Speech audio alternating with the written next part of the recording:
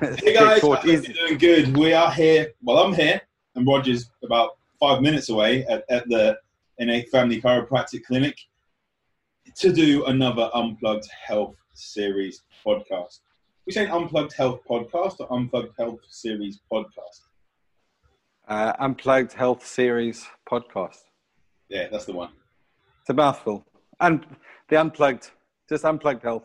Unplugged Health. We are unplugged. We are live as always, and we want to start getting these podcasts back regular again because we miss doing them and geeking out on information and giving you guys.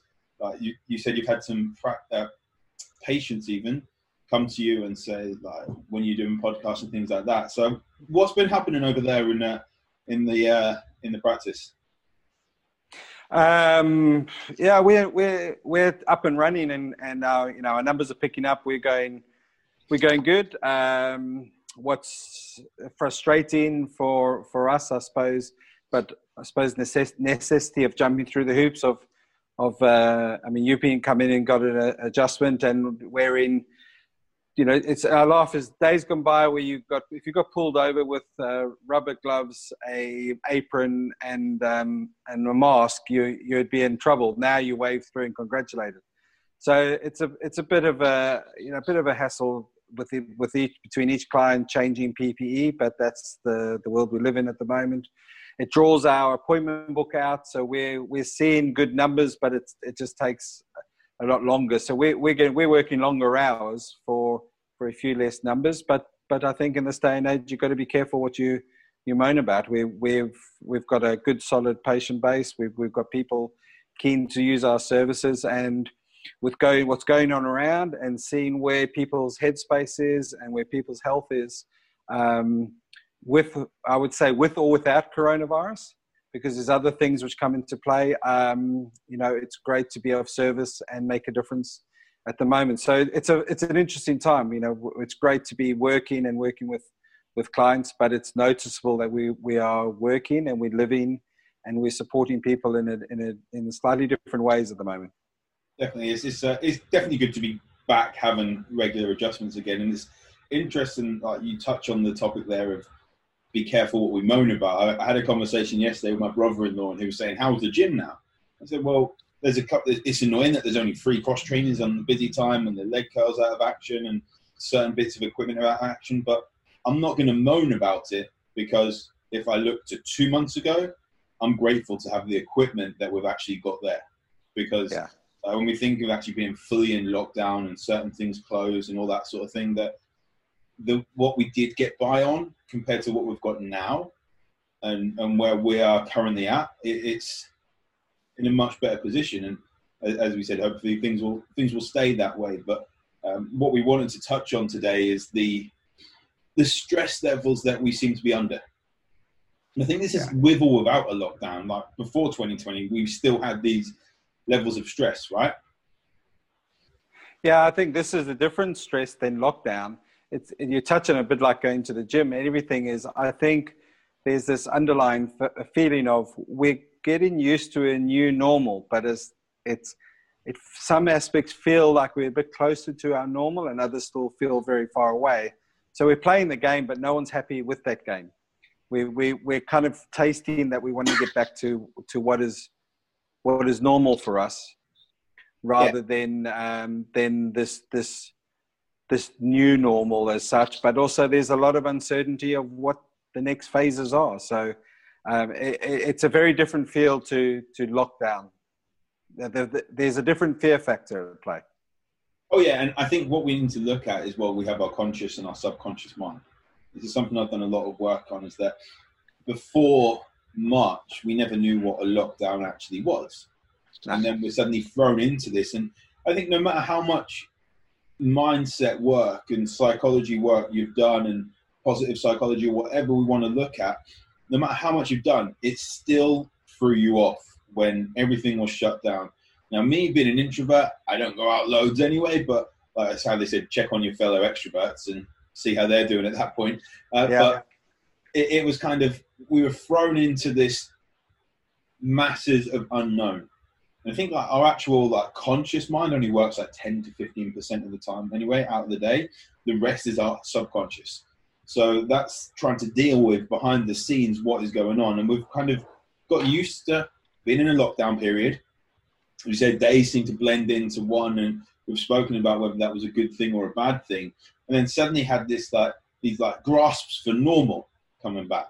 Like it seems like a normal-ish sort of life. Yes, going into stores with masks or whatever it is a funny thing that when I used to wear a bandana or something when I was a kid, and you walk past someone on the street, they'd run a mile, and now if you don't wear it, they run a mile. It's a pretty crazy world we live in at the moment, but we've then got these normal things coming to grasp onto us. And then now our subconscious is having to deal with where we're being told we can't see this many people, we can't do this, we can't do that, we might not be able to do this, we might not be able to do that. And we're seeing it everywhere on social media, and it just kind of, it starts to infect us. Yeah, hugely. I think we've got to be mindful of that, and be kind of almost take responsibility for our own mental health, our own aspect, and try and actually see the game, see what's at play and apply it to us. You know, a bit like coming out of lockdown, everyone's routine is slightly different. So everyone has a different slant at it. So any guidelines or so is not going to cover all possibilities. So we bitch and moan about, well, what about this? What about that? And actually saying, right, what is the intention of these guidelines? How does it actually apply to me? And what can I control? What can't I control?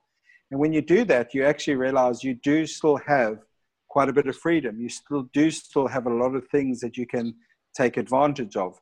So we've got to be really careful of what we focus on, because emotion and that subconscious pull of what's in the media, what's coming through, what conversations people overhear, and how these things affect other people, we very quickly can be pulled into a state of fear, of panic, of uncertainty, all those things back, and that really then creates a whole host of other problems. Where in fact, actually, a moment for this year, probably we've got the most amount of control of what we can do. And yes, there's new guidelines come in, but for most people, it doesn't stop you doing a lot of things that are beneficial. And we've got to stop. We've still got to stop and check in with ourselves and realize there is still a lot of freedoms and things we can do. Definitely, and looking at there's another conversation. I went to my auntie's 70th birthday yesterday, so I was sitting next to my brother-in-law, and we were talking about some of the different things coming in, and ironically, how we could have that party yesterday, but we couldn't have it today. And I think, how is this actually possible? Like, even though we were distancing and everything like that, and that, okay, clock strikes 12, we can't then have that party. But like we're getting wound up by certain things when people watch the 10 o'clock news. That is right before people go to bed, and on that news there's a lot of negative news sells more than positive news. And then you think of that stress release, like that cortisol release before bed, is going to blunt our melatonin, going to stop us getting this impactful, deeper level of sleep with all these bad stories. Then we might then be frustrated or scrolling through Twitter or Facebook or whatever, Instagram, whatever social media feed you find yourself on, where it's just negative. And there's a hell of a lot. One of my friends posted an article he's got in the evening news. He's talking about the restaurants he owns, and there's 35, 40 comments at the moment, and probably half of them are negative, saying, well, who does he think he is? He thinks he's special. And why talk about plant-based? All that stuff. It's stressful for people. It's ironic, isn't it, in that in this day and age, because I can't remember the last time I bought a newspaper. No. But the online world, the digital world, allows us more access to information than ever before. But we're not very well trained to cherry pick and choose which information do we need, and what information do we trust.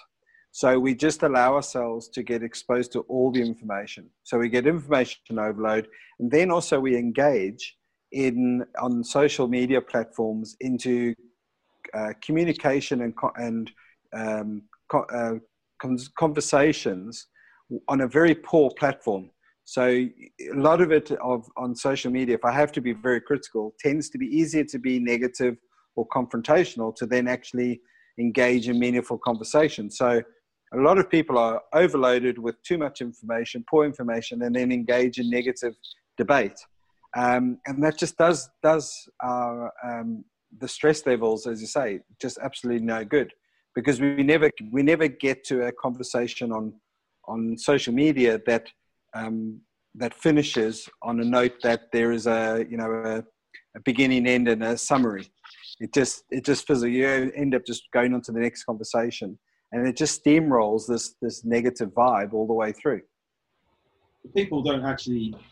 I say people don't. That's a blanket statement there. A lot of people don't see what it's actually doing physiologically to our body and our hormonal status. Yeah, we'll have like adrenaline come through, like neurotransmitters, and like epinephrine will be released almost instantly. And then it's the same sort of fight or flight mode, and then we try and go to sleep with that. And how much actually I've done a live in my group today talking about the number one thing that I say for people to improve their health is being consistent with their waking and going to bed times. So the waking and bed times. Being consistent with them, getting your circadian rhythm right.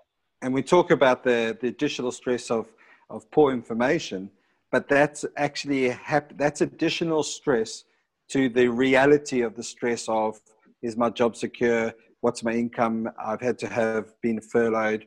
Well, those are normal. That's a natural state of stress, because that is the actual factual events that are happening. But we kind of find solace in knowing that it's a bit like a soap opera, that other people are in the same place. So we engage into how's it affecting everyone. So we're in Norwich, obviously. If there are things which go on in another part or another country even, it's actually not that relevant to us. We don't need to engage and take on all that information about what's going on. I had a patient earlier who was going on, they're worried about that we're going to go into a second lockdown because apparently Israel either have or they're thinking of or doing another lockdown. And it's like, but we're in a totally different situation. Although we don't want to be blind, we don't need to engage and then divulge into all the information of another strategy. It's actually irrelevant. Yeah, like we've seen other countries, how other countries have handled what's been going on. And said they've handled it better. And I think we then get into this position that a lot of people do in a lot of situations. That team is better, that person is better, that idea is better, and the grass is greener on the other side. And then lose that control of how have I lose that element of self. This is who I am. This is my situation. What is out of balance? What do I need to engage in to bring myself balance? So who do I speak to? Who do I gain information? And also just trusting self of, this is who I am in times of other stresses. This is what has helped me. So how can I, for some people it will be things like mindfulness and meditation will bring them back to be centered. But in times of stress and almost delirium with everyone else's stress around, we lose all those key qualities that we know that work for us as an individual. Yeah. So I think it's important in times of stress to reconnect with self, of who you are, what traditionally helps you in times of stress. And that's it's a tougher one. You've got to work on that. But it comes with someone who is keeping control. And it's an interesting thing you mentioned with information, with mindfulness and meditation, the quickest way to override and dampen down a lot of that emotional overload is engaging in prefrontal activation, which is through mindfulness meditation. That's why CBT works very, very well. So communicating with people with it, but communicating in a meaningful way with a reliable resource, rather than the social media, the hype, because that just creates more stress. As I say, cortisol levels go up then.